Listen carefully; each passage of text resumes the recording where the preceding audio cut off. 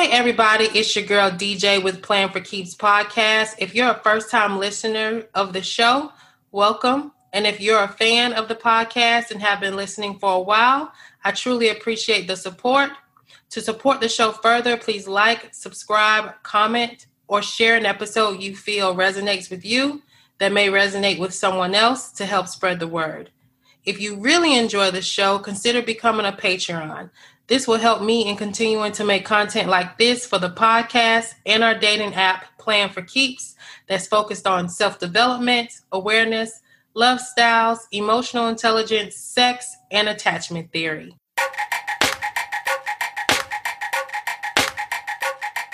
Hey, welcome to Playing for Keeps, the show where we take a deep dive into emotional intelligence, sex, love, adult attachment theory, mental health, therapy, and everything in between that creates great relationships. Your host, DJ, is a certified life coach and emotional intelligence practitioner. She's here to be of service to all the listeners interested in love and relationship. Now, here's your host, DJ.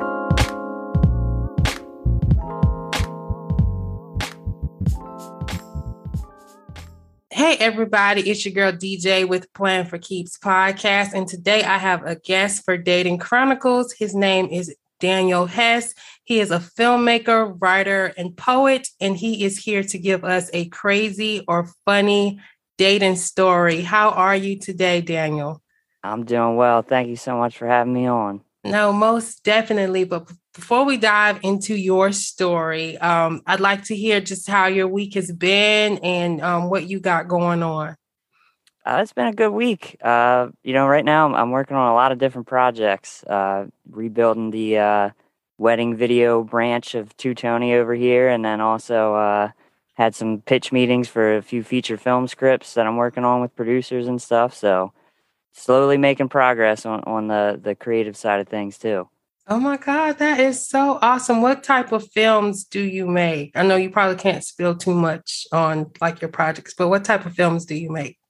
Well, so the two scripts I have right now, one is a drama that's set in the early 90s, and the other is a horror film which is set during World War I. Oh, wow. So it sounds like you have just a broad span of like just different types of films that you write. Do you direct as well, or do you just write? So right now, these are both just written. I actually have directors attached for both projects. Right now, it's really just a matter of getting the producers on and the financing all together, and we're going to be off to the races. Yo, that's dope. Well, we are sending positive energy your way on that and just wishing you the best of luck for the meetings that you had. Okay, so you're here for a funny or crazy dating story. What do you have for us today? Well, I have a pretty crazy first date that I went on a couple years ago. I had met this girl, I think it was through, I want to say Tinder. Maybe it was OkCupid. Could be wrong. Lord. I know. I've been on too many dating apps at this point in my life. And as I went to pick her up, we were actually going to a holiday party. So it was around actually this time of year. Okay. And I remember the conversation before I even left was like, it's a holiday party and we're not really supposed to be like bringing any guests, but it's okay. Like you can come. And so starting off, I was like, already, okay, this is like a little awkward. So I pick her up and we're driving down and just talking or whatever. And then like next thing you know, she was asking, she was like, do you care if I do like a bump of cocaine on the dash of your car? Wait, what? Yeah, like we were on the highway more than halfway to the place. And that was the question that got brought up. And I was like really taken aback, like not in a bad way, but I was just like, did I really just get asked if somebody's going to do cocaine on the dash of my car? So I didn't say anything. I was like really processing it. And I remember she paused and she was like, oh, it's okay. I'll wait till we get there and then I'll do it in the bathroom. So I was like, okay, this is how things are going so far. So then we get there, and the whole thing was the holiday party was at a Dave & Buster's, right? Okay. Which I'm like, I'm down for Dave & Buster's because they have like this dancing game there, and that's like my favorite game. I love that game. Gotcha. So I was like, if nothing else, I'm gonna get some like quality dancing time at this game. So we get there, and at this point we were like super late, which again I wasn't really aware that, like, I think it started at like 7 and we got there at like 8:30 or something. Okay. And yeah, so it was like no guests were supposed to be there. And I get in the room and it's not a lot of people. Like the food's kind of been already, picked through and all that. And they were handing out like cards so you could do like free play for the night. And my thought was like, okay, get in, get this card and just keep it moving. And as soon as we walk in the room, she's like, oh, I'm starving. I want to get like, I need to eat something. And she gets like this big plate of food. And I was just like, oh my God, now I got to like sit in this room while like people pretend that like it was okay to invite guests because nobody else had guests. Oh, wow. Yeah. And like this girl, like she had no leverage either because she was like a holiday worker. So it wasn't even like she was on board for like months at a time or anything. Like she was just there for a few weeks and that was it. So to the people's credit, like they were being nice, they're talking to me and everything while I'm just like waiting for her to finish eating because I wasn't hungry. And so I'm like, I'm just talking with them and whatever. Finally finishes eating. This is like another like half hour later. Get the card and I'm like, I came in here to dance and like that's what we're doing. So I make like a beeline right to that. And we were playing for a little bit, and she was okay. I mean, she didn't really like it, so I could tell that. But I was just like in autopilot at this point. I was like, I'm just playing this game.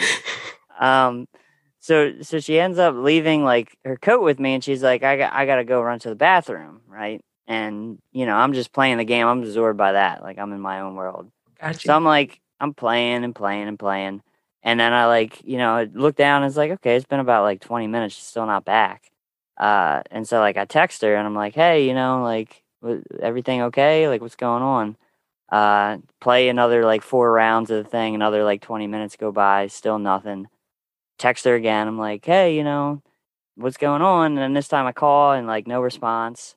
So I'm like, whatever, I'm just going to keep playing. Oh, no, you don't go check on her. Let me let you finish the story. Well, so I'm like, I'm still playing. And the next thing you know, you hear the message over the intercom, like Dave and Buster's is closing in like 15 minutes. And I'm just like, she's still not anywhere to be found. Not answering the phone, not answering any texts. And there was like a point in the night where I was just like, I should just leave. Like, I should just roll because, like, I don't know what's happening. Like, I don't want to get involved with anything. If, like, yeah. But I remember she left her coat. So I was just like, crap. Well, if you really think about it, like, if something did happen or does happen, somebody goes missing, I'm the first person because, like, I was there. I have items of hers and everything. So then I'm like, I walk over to the bathroom and I'm, like, hovering around the bathroom. Still just trying to call, still no response. And I was like, okay, I just got to like walk in this bathroom. But, it's like, I'm not about to just slam into the ladies' bathroom. And then all of a sudden she just like pops out.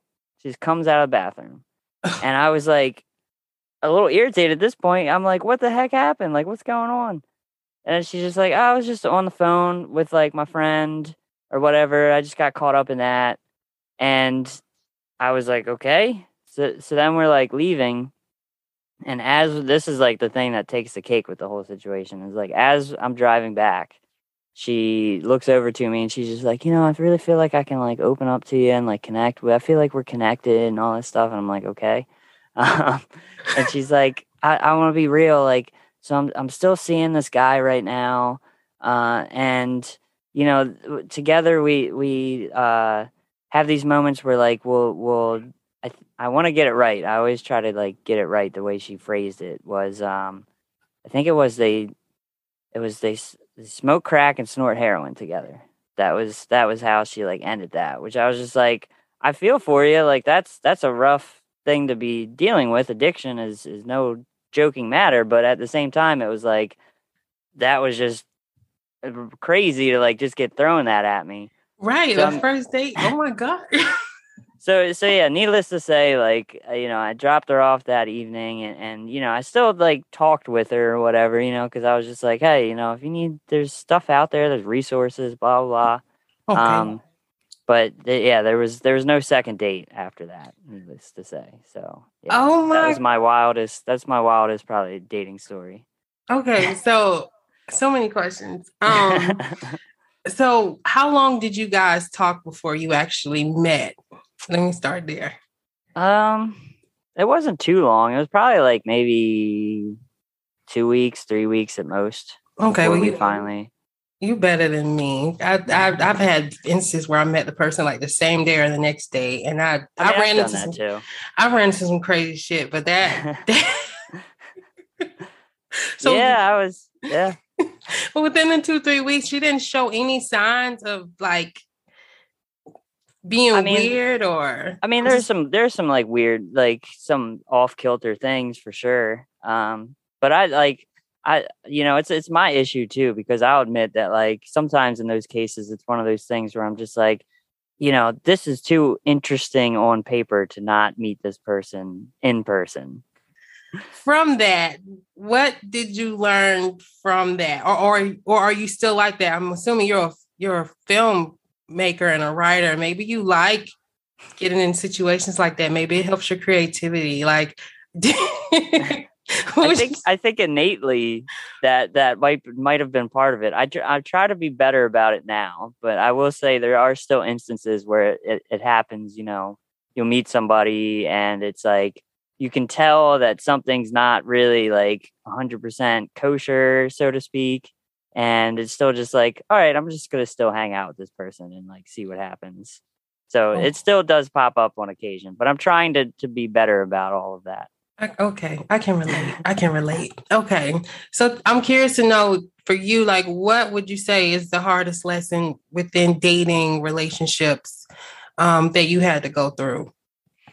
I mean, what really kind of reshaped everything for me was, when I was in high school, I met someone and we dated for about 7 years.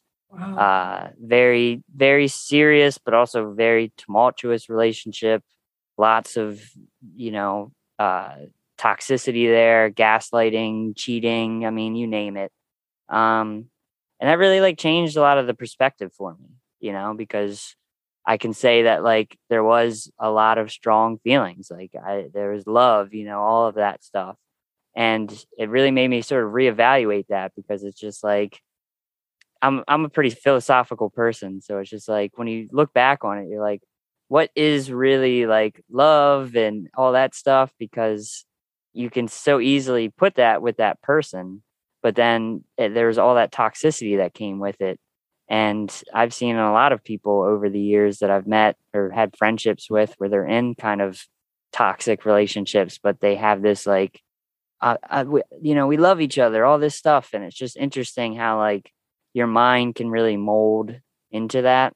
Yeah. So for me, I think that's what's made more long-term relationships really hard since then, because I'm always just like, is there any emotion there? Or is this just my brain sort of like, coercing itself into, okay, I'm with this person now. This has to be love. This has to be this. This has to be that.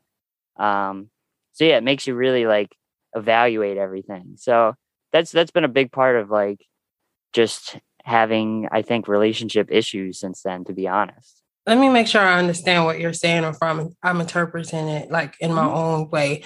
So are you saying like you basically you can't tell, like, since that relationship you really can't tell if the next person you're dealing with, if you really love them or not? Or are you saying that when you get into a relationship, it's like, okay, we're in a relationship and that's it? I think I'm just trying to figure out, because I know what my issue it was, and still is a little bit, was I was used to toxicity as well in relationships. And you get with the next person and maybe they're a little more stable and you don't feel that love because you're so used to and familiar with that toxicity, right? Was that what you kind of was explaining, or was it totally different? Yeah, I mean, I always say like I'm a bad source in that regard, because it's like for me, the few longer term relationships I have had have been more on the toxic side of things. So it's like I see somebody that we just talk with therapy wise every other week, and it's like we've come to the conclusion where it's just like I've just never had, that stable, healthy relationship that's been a long-term thing. So it's like my baseline is, very skewed in a wrong direction. So I just, I haven't had that one person that I've met where it has been something like stable, that everybody's like good with everything and there's not like, trust issues or any of that kind of stuff. Got you. So let me ask you. It sounds like you said you're a philosophical. I can't talk today. Person. What would you say? Because when we self-reflect and we look at ourselves, what would you say? Why do you think you attract those type of people and you stay in those longer term relationships? Because I'm assuming, and I could be wrong, for the like stunts that's short, are you usually the one that walks away or get bored? Yeah. I mean, yeah, I'd say like, most of the time at this point in my life, it's like if it's, I meet somebody and we go on a few dates or something, like, I have that big habit and issue of just kind of like finding something. Like I'll just always find something like that's a flaw or an issue. And that's just my reasoning for like, okay, that was fun, but, XYZ could potentially happen. And then I just, you like self-protect and you sort of step away and all that stuff. So I've definitely done that several times. And then, inevitably you regret it a little bit and then try to like reconnect with that person. Cause I've done that many occasions. And, at that point they're either with somebody else or they've just kind of moved past everything. Cause, they're hurt by the actions that I took. And, I have to really acknowledge that.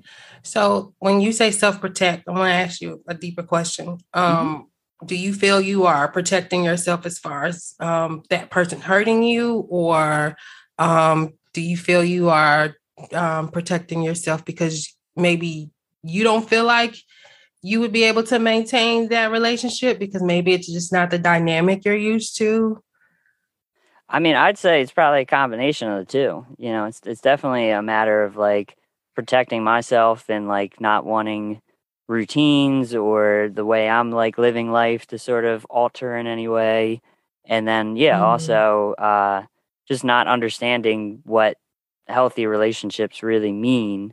Like I said, it's something that I've gotten a lot better with. Because I would say awesome. Like throughout my 20s, it was like kind of a wild show of just trying to connect with people on like every dating app under the sun and just rushing into things, then getting freaked out in my own head and stepping away and the whole horrible ghosting thing. I've done that way too many times. So how do you work on communication now? Because it definitely sounds like confrontation is definitely like something you stray away from. Yeah, I try to just be a better about like where I'm at, and that's sometimes even that is tough, because I flip flop, there's days where I'm like, man, I love just this whole like single thing, solo thing, like I kind of can just do whatever I want when I need to and everything. But then there's days where I'm like, man, like if I had somebody here right now, like that would be great. All those like cute moments of like, watching TV or movies together, holding hands, all that fun stuff. So yeah, I'm always like, that's the struggle is that it's like, there's no consistency, unfortunately, in my brain when it comes to both those things. I can relate. So it sounds like you are unavailable right now as far as like, maybe like, there's definitely some unavailableness within you. And maybe that's why you attract other people that's unavailable. Like it feels that little void, kind of like what you said. I want, the cute little dates where we're together and blah, blah, blah. But then also it also provided space because there's that toxicity there. Would you agree with that? Definitely. Because I think a big part of the two sort of longer relationships I had in both those things, there was a lot of just needing of my time that felt like very overbearing from my partners in those situations, especially like my more recent one. It was like the time spent together just was a constant need. Whereas for me, it's like, sure, I love that, but there's also a need for like space there. And I feel like in both those, there just wasn't that. So I'm sure, I always say it in therapy. It's like, I know in a healthy relationship, there's those boundaries and they can be there and in a healthy way. But yeah, I just haven't experienced that. So that's the thing that just, I guess, needs to happen at some point. And for me to stop shying away from it. Got you. I mean, communication is everything too. I think like really laying the cards on the table, like kind of in the beginning, like, and kind of, I guess, setting those expectations verbally out loud, letting the person really know who you are. Because I think too, we'll put on our best representatives at first, and then the mask that we kind of put on, like to show like, yeah, I'll be there for you, and encourage people who may be a little bit more clingy than us. And then as time goes on, that mask kind of cracks and, okay. So that was that. You would say that's probably the hardest lesson for you. And then just, you told us about your project. Where can the audience find you? So my website is usually the best source of everything I'm doing, which is TwoTonyProductions.com, and that's TOTONY Productions.com. That's where I'm posting regular like blog updates. I actually do like indie film reviews for like short films and feature films in my spare time. So like the blog is pretty active with that. And then just, keeping up with like the updates there and everything. Of course that links to like Instagram and Facebook and LinkedIn and all that fun stuff too from there. Awesome. So I will include all of those links in the show notes. Daniel, I want to thank you for your time. Of course. Thank you for having me. Yes. And I want to thank all of the listeners for tuning in. And until next time. Thank you for tuning in to today's show. If you liked this podcast, please download and subscribe. If there's anything you would like to talk about in regards to relationships, or would like to be a guest on the show to speak on relationships or get advice, you can always connect via social media at Playing for Keeps, or email DJ at info@p4kdating.com. Thank you for tuning in, and bye for now.